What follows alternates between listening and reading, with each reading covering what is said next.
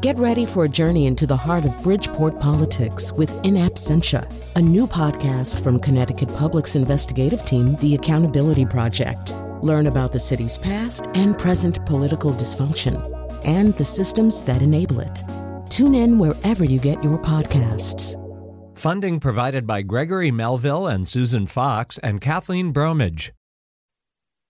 Why are all our heroes so imperfect? Why do they always bring it down? Why are all our heroes so imperfect? The statue in the park has lost his crown. William Faulkner drunk and depressed. Dorothy Parker mean drunk and depressed. And that guy 7 years into bed turned out to be a Nazi.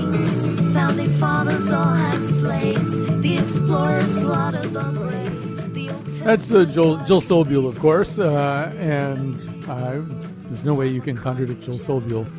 She's been in our studio many times, and she's a lot of fun, and she has a lot of interesting things to say. Although I think today in our consideration of the question of heroes, it's not so much the question, do our heroes let us down, but do we let our heroes down? And that will very specifically be the focus here at the beginning of the show. A little bit later, we're going to talk about how the shifting standards of history sometimes turn a hero into a villain or the other way around. And we'll talk to historian Walt Woodward very specifically about that.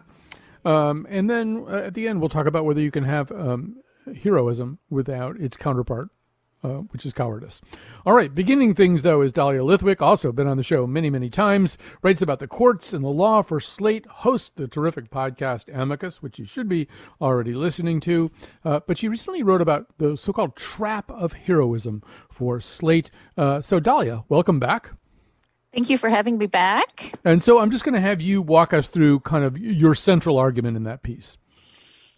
Well, I would start with this, Colin. I wrote this in April, and it's fascinating because it feels like it was a million years ago. I wrote this in a moment when people were driving by hospitals and honking, and, everybody had signs up thanking doctors and, truckers and people in grocery stores who were stocking the shelves.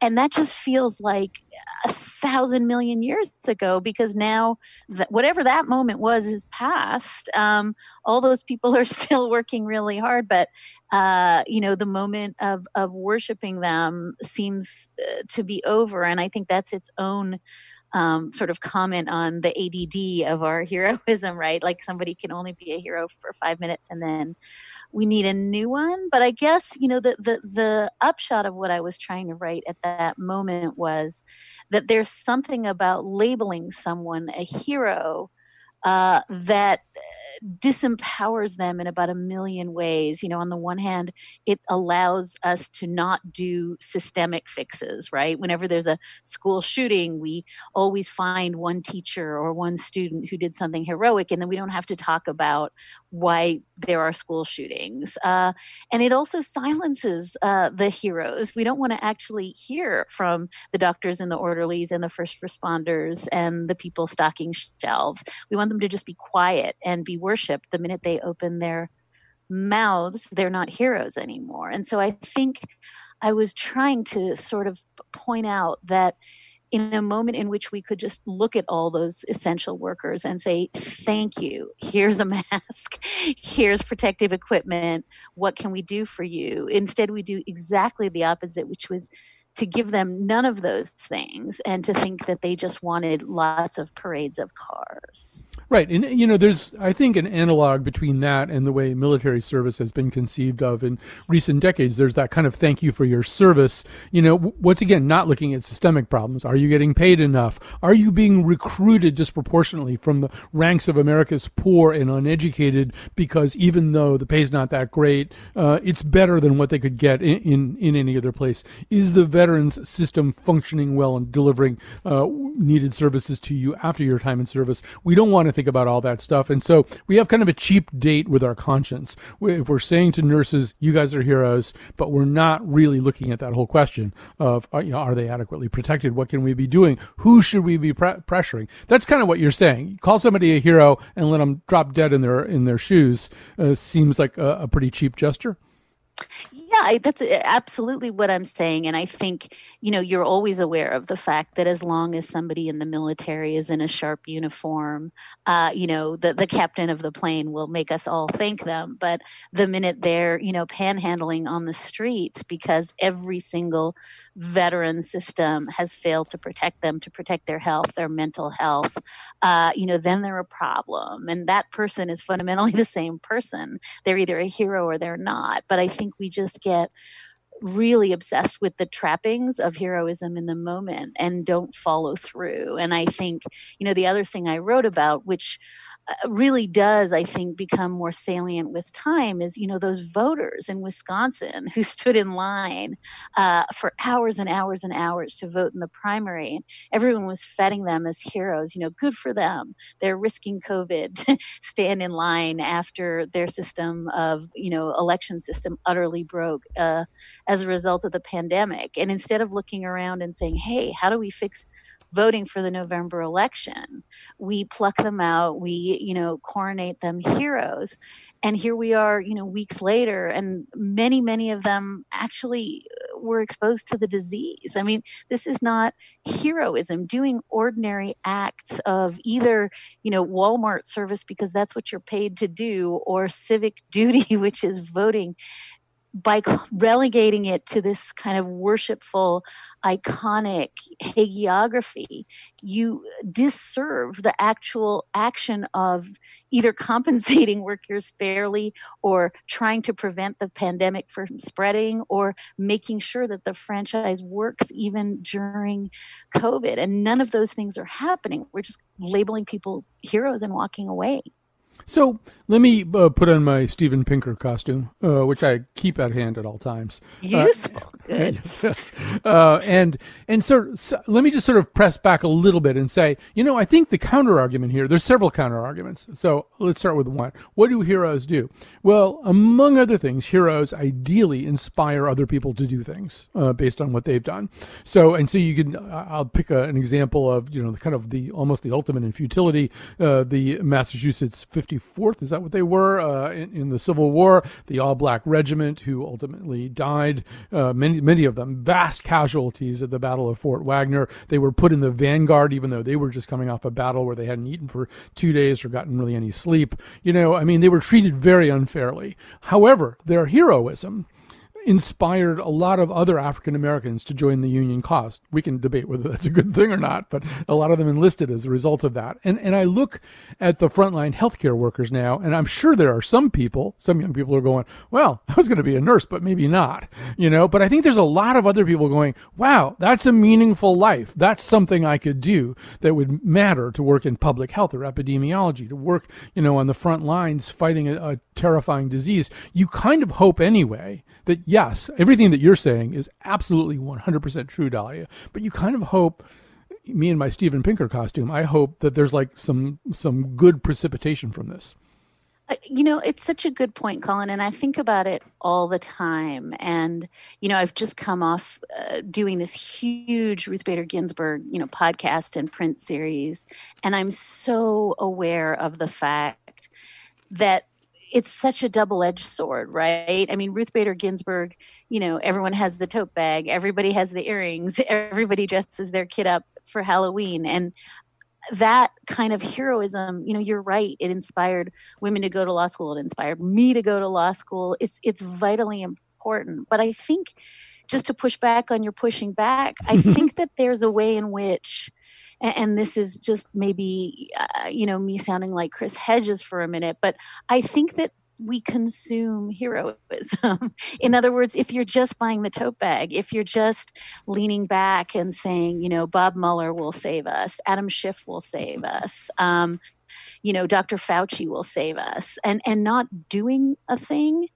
then I worry. And I understand that sort of layering sort of capitalism over the problem, but I'm more and more aware of the fact. And again, I've been watching Justice Ginsburg go from kind of mousy second woman on the court to probably the most powerful female icon in the country in the last few years. And when you talk to her about it, I think she just wants people to vote. Like she just wants people to care and to do stuff. And so, in your example, abso-freaking-lutely, if people are inspired to go to med school, to go to nursing school, to go work in horrible, horrible, underpaid jobs in, old age homes and to work with the elderly, my God, then this heroism is worth it. But I worry that it's not that thick and that it's not that enduring. And it's, who do I light a candle to today? And then tomorrow when I've moved on, who do I light a candle to tomorrow? And this is maybe me being glum because, with my other ear, I'm watching the Bill Barr hearings. But I think it's got to go deeper than just revering Anthony Fauci this week and then revering someone next week, because I think it comes with that passivity we talked about. And right. Yes. Buying the Anthony Fauci plush toy, which I have seen. Exactly. Or great. The Ruth Bader Ginsburg, anything, workout video. I just think we sometimes substitute hero worship, which I don't know that that's an empowering enterprise, for actual effectuating of what those heroes want us to do.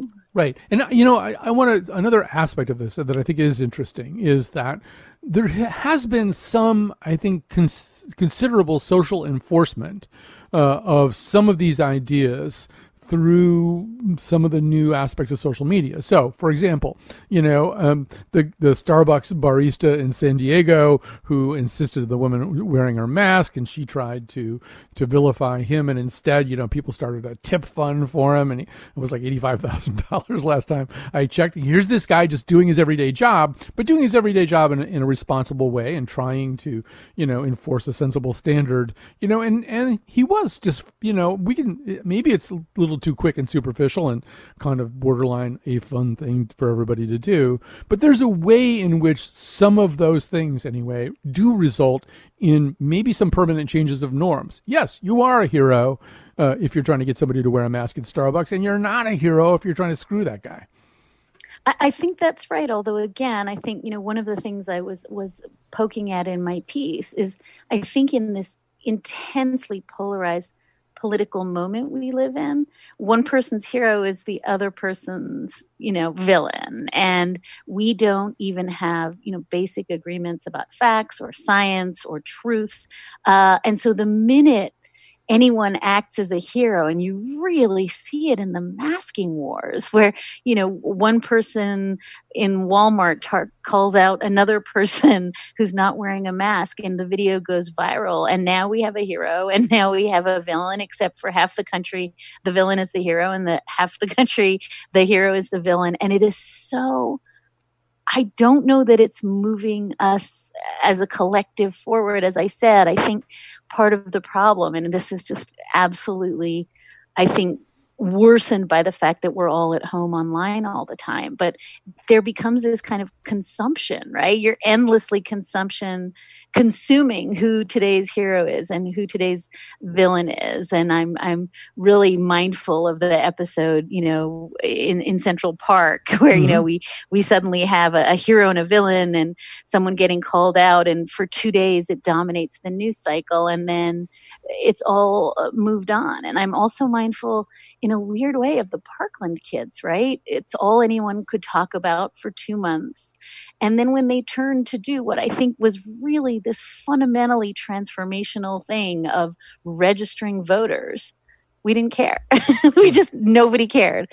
And I guess I just worried, again, that there's some combination of this national 20-minute attention span that is fueled by the media and by social media, and this sense that if you just click like or give $1 to the barista that you've done a thing. And I think it just makes for by and large, pretty superficial change. That does. But I think the reinforcement or the reestablishment of norms sits underneath some of these superficial gestures. And, with the Parkland kids, when you were talking earlier about school shootings, I was thinking about them because, you can say, well, okay, we watched them carry the ball from, the 70-yard line down to the 20, maybe they didn't get into the end zone. They did amazing stuff in terms of changing that exact narrative, though, in a way that I happened to be teaching college students at the time that was happening. It was incredibly inspiring to them that a group of people more or less their age could kind of take back the narrative, could in fact say, oh, no, we're going to do our own talking about this, and here's what we're going to say about this. I think that's giant. I mean, I'm still wearing my Steven Pinker costume, but I think that's a giant thing and a way that really does kind of upend the top-down narrative by which heroism is either conferred or withheld. I know you got to get out of here pretty soon, so I will give you the remainder of the time. No, I mean, I actually think we might be saying the same thing, even though we're wearing different costumes, because I think my takeaway absolutely over the last couple of years, and this is RBG and Greta Thunberg and all of it, is we are the heroes we're looking for. Like, if we stop looking for somebody to, like on Facebook or follow on Instagram, and we start doing things that really move the world, then I really believe that's why these George Floyd protests, why these Black Lives Matter protests are changing the world too, because there is no boss, there's no leader. It's just organic, and as you say, it's inverting the hero narrative.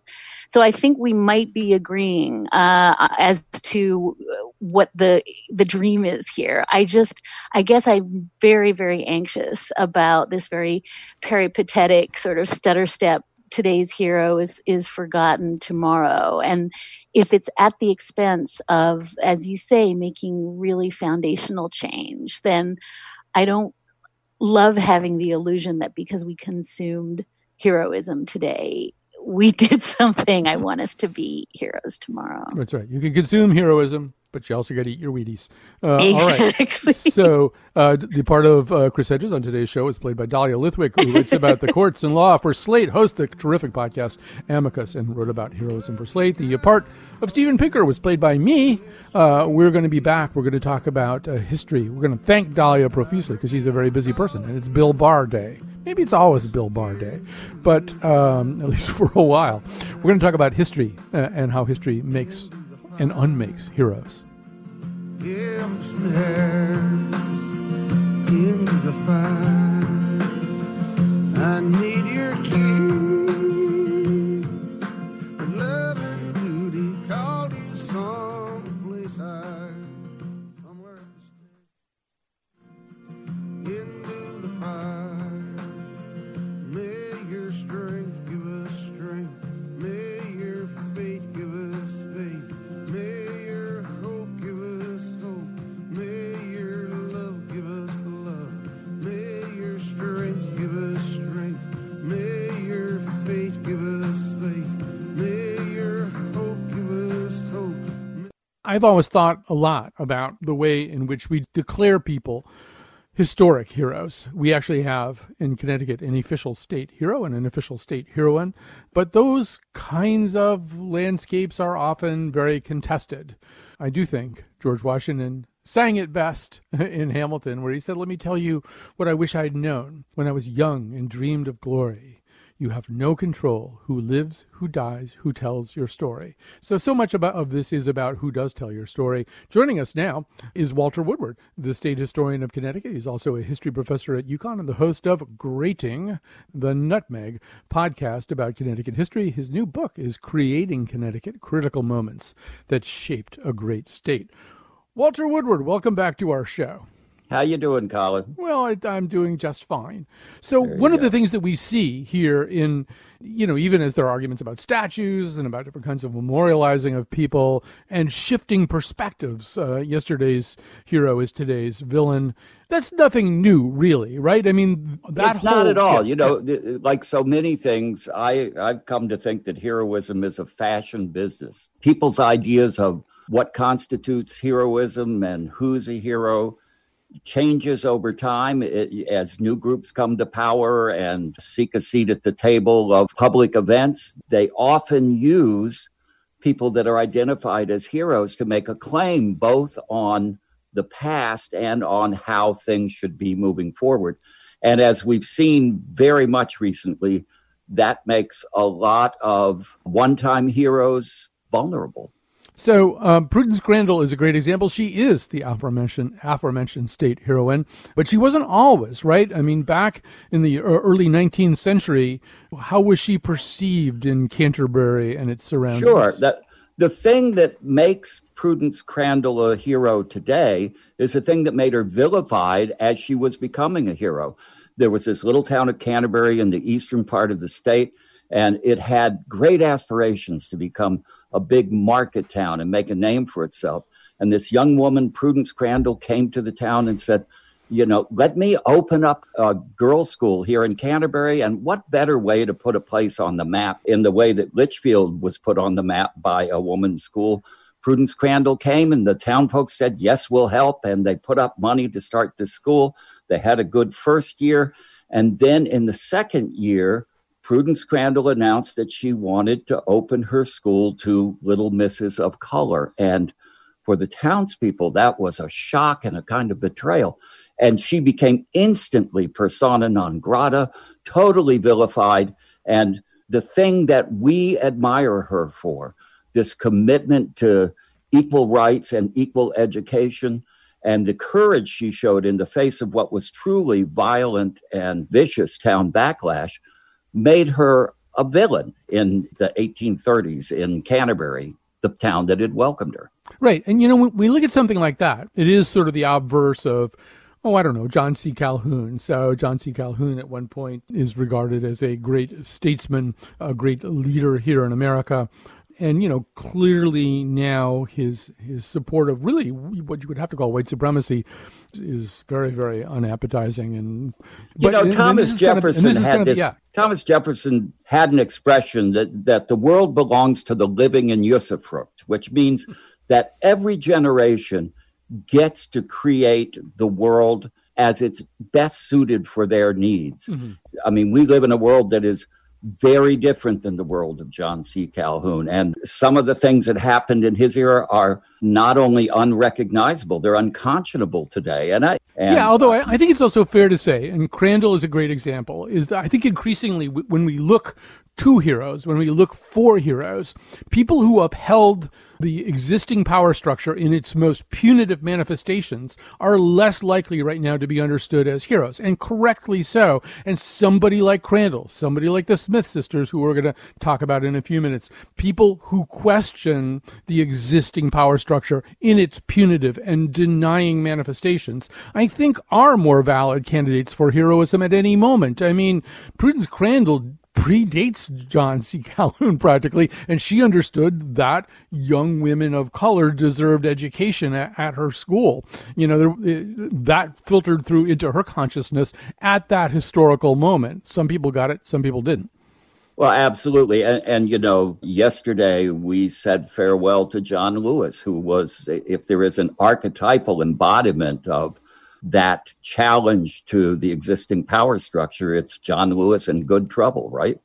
Right, exactly. So we've got Prudence Crandall on the one hand. Now let's take John Mason. This is an example of somebody who has essentially moved in the other direction. I'll let you tell the story. Sure. He went from hero to villain. We have a tendency, I think, sometimes to read history backwards from the present. And when we look at John Mason, we see him as an all-powerful figure representative of this Puritan juggernaut. But in fact, in 1636, 1637, the Puritan settlers in Connecticut were an endangered species. There weren't many of them. They didn't know the environment. They were on the verge of starving, and they were at war with a very powerful group of indigenous people who'd frankly had enough of them. And in late April of 1637, a group of Pequot and Wyandotte warriors had attacked Wethersfield, and right when the Puritans there were getting out into their fields and planting, for the Puritans, it was an existential threat. So John Mason, who had experience fighting in European wars, led this group of Puritan settlers down to Beard the Lion in his den, as it were, attacked a village at Mystic that was largely populated by women and children. He said the only way he could save himself and his people was to set fire to the village. He ended up killing, we estimate, from 400 to 700 people. It was a carnage that the Native Americans, both Mason's allies and the Pequots themselves, had never seen. It was unthinkable. To those Puritan settlers, he became a hero. He had kept them from dying. And so the descendants of these Puritans honored Mason as a hero for the next 3 centuries. And in fact, they put up a statue on the site where it's now called the Mystic Massacre had taken place to honor him. Well, during that whole 300 years, as you can imagine, the people who had been victims of that attack seethed with resentment and anger and whatever you can imagine. And by 1990, they had a voice strong enough to say, this must change. And in 1990, a coalition of Native groups petitioned to get the statue off of the sacred ground of this site of death. And the town of Windsor said, okay, we'll take Mason's statue. But there's right now very much a move by people who say this statue needs to go. So Mason has gone from a hero 300 years ago to clearly very much of a villain for many people now. But I also think, though descendants of the Puritans are thin on the ground, there are people who still feel that he has an important place in Connecticut history that should be recognized in all its complexity. Right. And we should say, I mean, to me, to my eyes, it's like having a statue of William Calley from the My Lai massacre. Like, why would you do such a thing? Even no matter what you thought about sort of how Calley wound up doing that, why would you have a statue up for him? It doesn't make any sense. But it's worth noting, that in Mystic in the 90s, when they were arguing this question, it got pretty heated. He was a complex guy. He did terrible things. There's a resonance here between Washington, but This is a man for also who there are great achievements associated with. How do you do justice to their history? Yes, I mean, doing justice to the history, I think, is very different from honoring somebody as a hero. Absolutely, I think that's true. But there's a danger, I think, as a historian, that erasure negates that past rather than presents and exposes you to those lessons. Right. So, let's, you and I have talked about this figure before, Walter, but I think what people often don't understand about Nathan Hale was he was not a hero in his time, in his moment. In fact, during the Revolutionary War, nobody knew who Nathan Hale was. Part of that was because he was a spy and you're not supposed to, but also because his significance at that moment, unless there's things that we don't know about, wasn't really big. George Washington either never would have heard his name or seen it in a briefing paper and immediately forgot about it. He became a hero really in the following century because people needed heroes. Certain people had agendas for wanting, say, a Connecticut hero, a Yale hero, stuff like that. Yeah, there is the source of the quote for which Nathan Hale is supposedly famous, which we still don't know that he said, "I regret that I have but one life to lose for my country," I may be paraphrasing, was a man named William Hull, who was a Revolutionary War hero, a friend of Nathan Hale's. He heard about Nathan Hale's death the day after Nathan Hale died, and he told the story of Nathan Hale. But that story, in fact, it wasn't even talked about for 50 years, and then it didn't appear in print until the 1830s or 40s, posthumously in a biography about William Hull. And the biography was written by relatives of Hull in an effort to reclaim his, by then, totally tarnished reputation. He had surrendered Detroit to the British without firing a shot. He was court-martialed and sentenced to death. Hull would have been shot, but Madison gave him a reprise. But the really important story is that the Hale story appears in his biography, which is an effort at self-redemption. And there's a sleight of hand going on in this story in which it appears that the family is saying, Hale was a spy. That was a disreputable thing, but look at how heroic he was. Now look at what Hull did. And if you think of it in the same way, he's a much better person than this condemned coward, right? Right. And, but I think it's also important to know with Hale, yeah, he was for the most part in obscurity. It does appear, for example, that people at Yale, particularly members of the Linonian Society, kind of did a PR campaign for him in the 19th century, started getting articles about him and poems written, partly because Yale didn't really have too many big eminences coming out of the American Revolution. And even though Hale got caught, he was what was available to kind of fill that hero role too.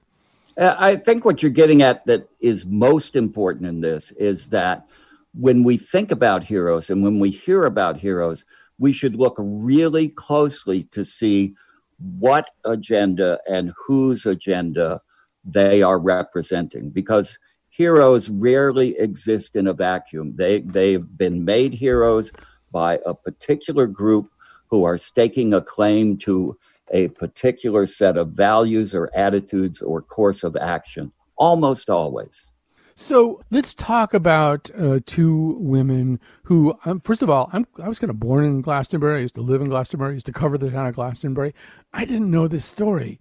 So tell us. This is a great story. Tell us about the Smith sisters. Yeah. The Smith sisters it was a family of 5 girls, an early 19th century nonconformist family in Glastonbury, quite successful. And these 5 sisters who never married spent their youth working for the abolition of slavery. Of course, it took till after the Civil War for that to be achieved. And by then, there were only 2 of them left, Abigail Hadassah Smith and her sister Julia. And they switched gears from abolition. They became supporters of women's suffrage. 1869, they went to Isabella Beecher Hooker's conference where she formed the Connecticut Women's Suffrage Association. And they were getting older then. They were in their late 60s, so they weren't that active until 1873, when the tax assessor of Glastonbury came to their home and did something that got them mobilized. He increased the assessment on their property and on the property of 2 other widows in Glastonbury, but he didn't raise any of the assessment on the men in the town. And Abby and Julia just said, this is a wrong. So Abby wrote a speech. She went to the next town meeting. She stood up and gave the speech comparing this taxation that they had experienced as a taxation without representation in the American Revolution. She said, this is a country that stands for liberty. What kind of liberty is it when half of the people in the town can rule the other half of the people in the town at will? Well, the town meeting did nothing. So Abby and Julia refused to pay their taxes. So the tax collector comes and he takes 7 of the sisters' cows and marches them off, sequesters them away. He's going to put them up for auction to pay their taxes.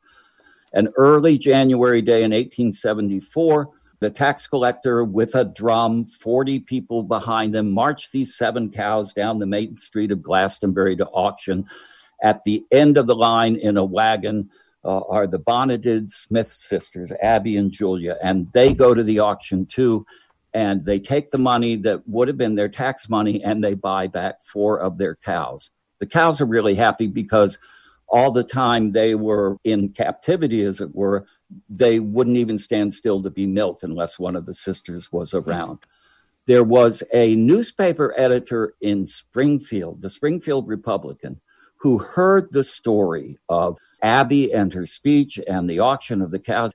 He printed the story. Papers around the country picked it up. And Abby and her cows, they're among the first viral heroes in American history. Within 2 months, Abby was a national celebrity.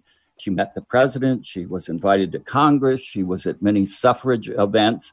She really became a remarkable symbol, both of liberty and of women's rights. I'm struck by the fact that First of all, George Washington is right in Hamilton. You don't really know who's going to live, who's going to die, who's going to tell your story. And it is important to have people to tell your story. I mean, that editor at the Springfield Republican told the story.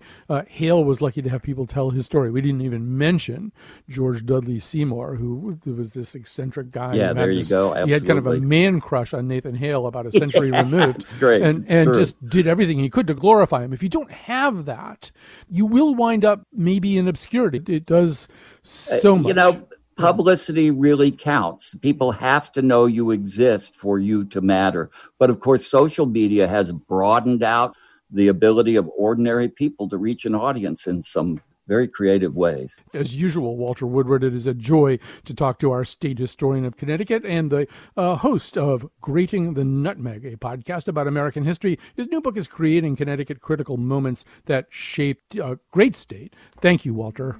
Thanks, Colin. And we will take a break and we will come back with more. Let me tell you what I wish I'd known when I was young and dreamed of glory. You have no control. Who lives, who dies, who tells your story? President Jefferson, I'll give him this. His financial system is a work of genius. All right, we are back. We're doing a show about heroes and heroism and our shifting understanding of that very concept. My understanding has shifted to include Kat Pastor, who is producing the show today from the studio. She's the person who goes in and makes it possible for others of us to work remotely. And that counts as heroism as far as I am concerned. The producer of this particular episode is senior producer Betsy Kaplan, also a hero, also a nurse as far as that goes. So thanks to both of them. I believe tomorrow is the day that we are going to be running an episode of Audacious, which is the new show hosted by my former, they used to call her a sidekick. That was never quite right, but close enough. Kyone Wolf has her own show now. We're going to run an episode about antinatalism, the idea that the world is such a bad place that, in fact, people should not have children. So that's coming up tomorrow. The good Lord willing and the creek don't rise, will come in and guest host The Wheelhouse tomorrow. It's a show that I have not appeared on even for a really long time, but hopefully I'm going to be able to guest host that. All right, so onward with this conversation. Chris Walsh joins us, director of the College of Arts and Sciences writing program at Boston University and the author of Cowardice, A Brief History. What would a conversation about heroes be without a conversation about cowardice? So welcome to our show, Chris Walsh. Thanks so much, Colin. I'm a son of South Glastonbury, too, so good to be here. Great to hear those stories. All right. So let's begin with the idea that there's cowardice, which we can work on a definition for, but there's also the fear of seeming cowardly, or at least the fear of showing weakness, which I think, as you argue, people, especially men, they kind of equate the two things. Fear of showing weakness would be the resemblance of cowardice. So I must not show weakness even when common sense would dictate otherwise. Right. And that is pervasive and a really powerful feeling. We see it now in the mask controversy that Dahlia was referring to, that men, especially men, but not just men, see wearing a mask as a sign of shameful weakness, even though they're more, in some cases, more susceptible to the dangers of COVID. So yeah, it's a problem, and I think actually, the idea of cowardice usually tends to generate more heat than light. It's a label that gets thrown around, and people don't really want to think critically about it. But in doing so, if you do think critically about it, I think there are ways that it can be actually more useful than thinking about heroism. And celebrating heroes, as useful and valuable as that is. Well, for example, one of the examples that you give, there's a long-standing dichotomy within movements of African American activism in this country, and it's very easily, perhaps too easily, reduced to Malcolm versus Martin. And so there's one view of how to affect change that's embodied by the Reverend Dr. Martin Luther King. The other one is embodied by Malcolm X. Actually, before I turn you loose on this, maybe we can just hear Malcolm X telling a crowd that sit-ins are for cowards. Except that we might not have that. All right, we'll get to that. We'll get back to that. So, Chris Walsh, let's talk a little bit about this. There's a sense in which we sort of invert our, we have to struggle a little bit with our conventional notion of heroism, which I think has often the notion of a warrior embedded in it. So play that out over this particular dichotomy. Yeah, well, that tradition that you observed in African American struggle for equality has deep roots. The institution of slavery upended the moral order and made actually one of the things the African American tradition gives us is a different take on conventional ideas of heroism and cowardice. And I think you got your previous guest got at this a little bit. But you think about the sort of a primal classic way of demonstrating cowardice is running away. And in fact, to run away from slavery was a really brave and difficult act. And then we get Martin Luther King and others organizing sit-ins in segregated restaurants, and Malcolm X. If you're able to cue it up, or if not, here I got it. We got it now. Here, great. All right, we can give you Malcolm X now. Right. It's not so good to refer to what you're going to do as a sit-in. That right there castrates you. Right there, it brings you down. What goes with it? Think of the image of someone sitting. An old woman can sit. An old man can sit. A chump can sit. A coward can sit. Anything can sit. Well, you and I have been sitting long enough, and it's time today for us to start doing some standing and some fighting to back that up. All right, Chris Walsh, take it back. Powerful stuff, right? And you can hear the laughter. Castrate to sit in is to be castrated. We have chump, a coward.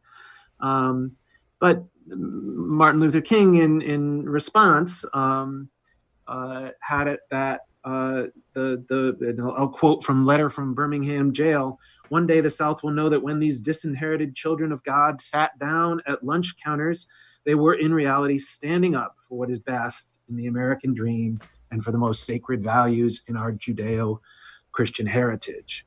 And so,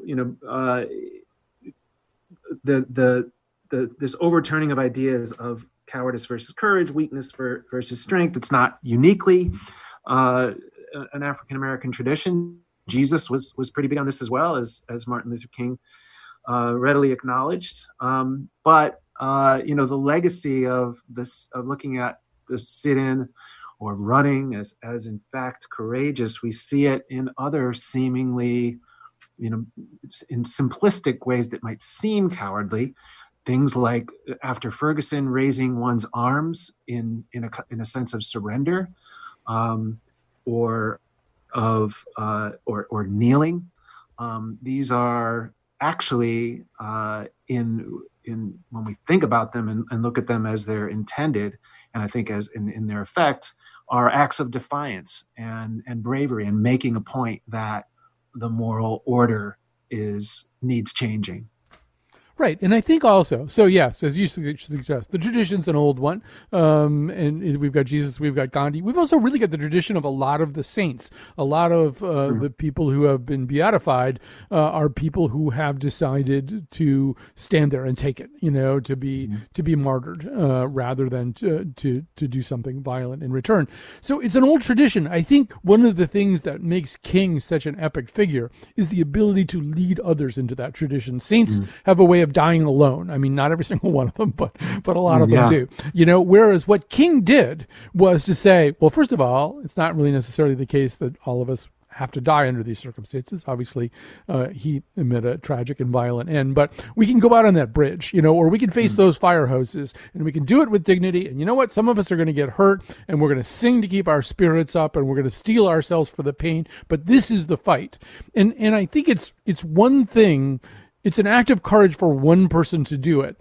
There's another thing that's happening with King, which is he's getting a lot of people to do this thing that's almost counterintuitive in terms of one's own physical safety. And as you're suggesting, also counter-narrative in terms of what we understand to be heroic struggle, which is much closer, right, to what Malcolm X is saying. Right.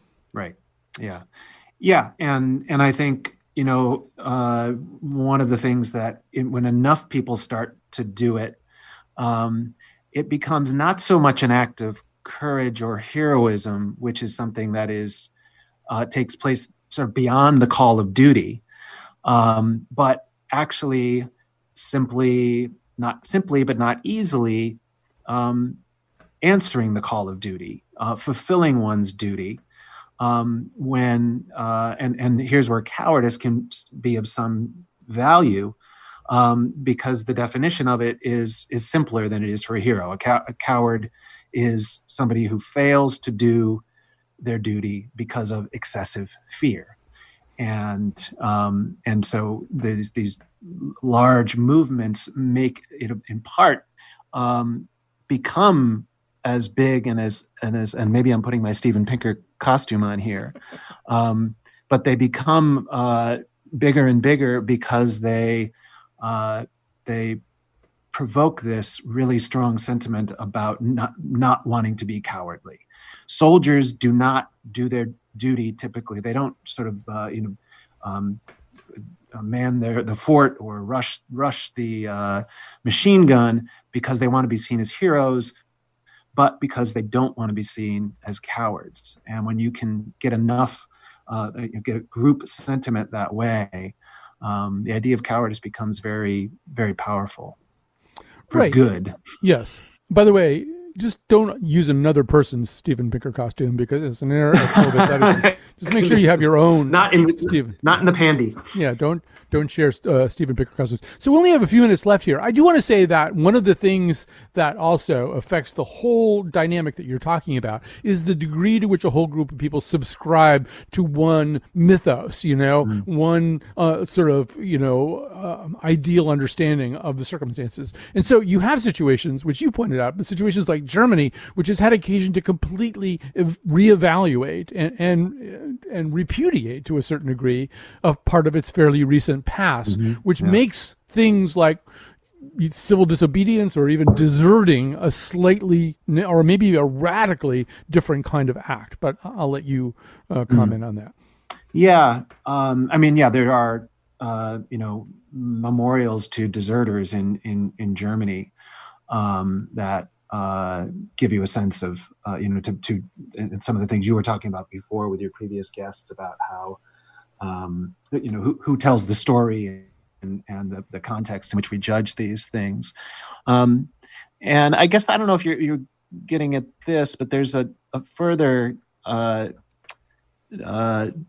trickiness about the fact that sometimes not doing anything is, or not doing anything dramatic is actually the courageous, or at least the non-cowardly thing to do.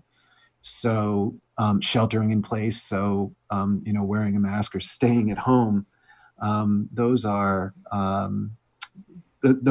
actually what is needed sometimes, and it's hard to valorize those things. There's Milton's line about they also serve who only stand and wait, and it's hard to remember that when what gets celebrated are the heroes who did not stand and wait, maybe went out recklessly and did something. Well, we haven't ended a show with a John Milton quote for a really long time, so that's really good. And so Chris Walsh is director of the College of Arts and Sciences writing program at Boston University, the author of Cowardice, A Brief History. We've been having a conversation about heroism, how it gets defined and redefined, how our understanding of what's heroic. I mean, look, does anybody doubt for a second that if it's possible to win 2 presidential medals of freedom, that Fauci will get another one if and when Biden is sworn in, like quickly? He actually got one from George W. Bush. He's already got one. But, you know, I'm thinking he'll get another one. Anyway, thanks to everybody who helped out today. Thanks to Betsy Kaplan and Kat Pastor in particular. Says to push on. Waist deep in the big muddy, the big fool says to push on. Waist deep in the big muddy, the big fool says to push on. Waist deep, neck deep, soon even a tall man will be over his head. Where waist deep in the big muddy, the big fool says to push on.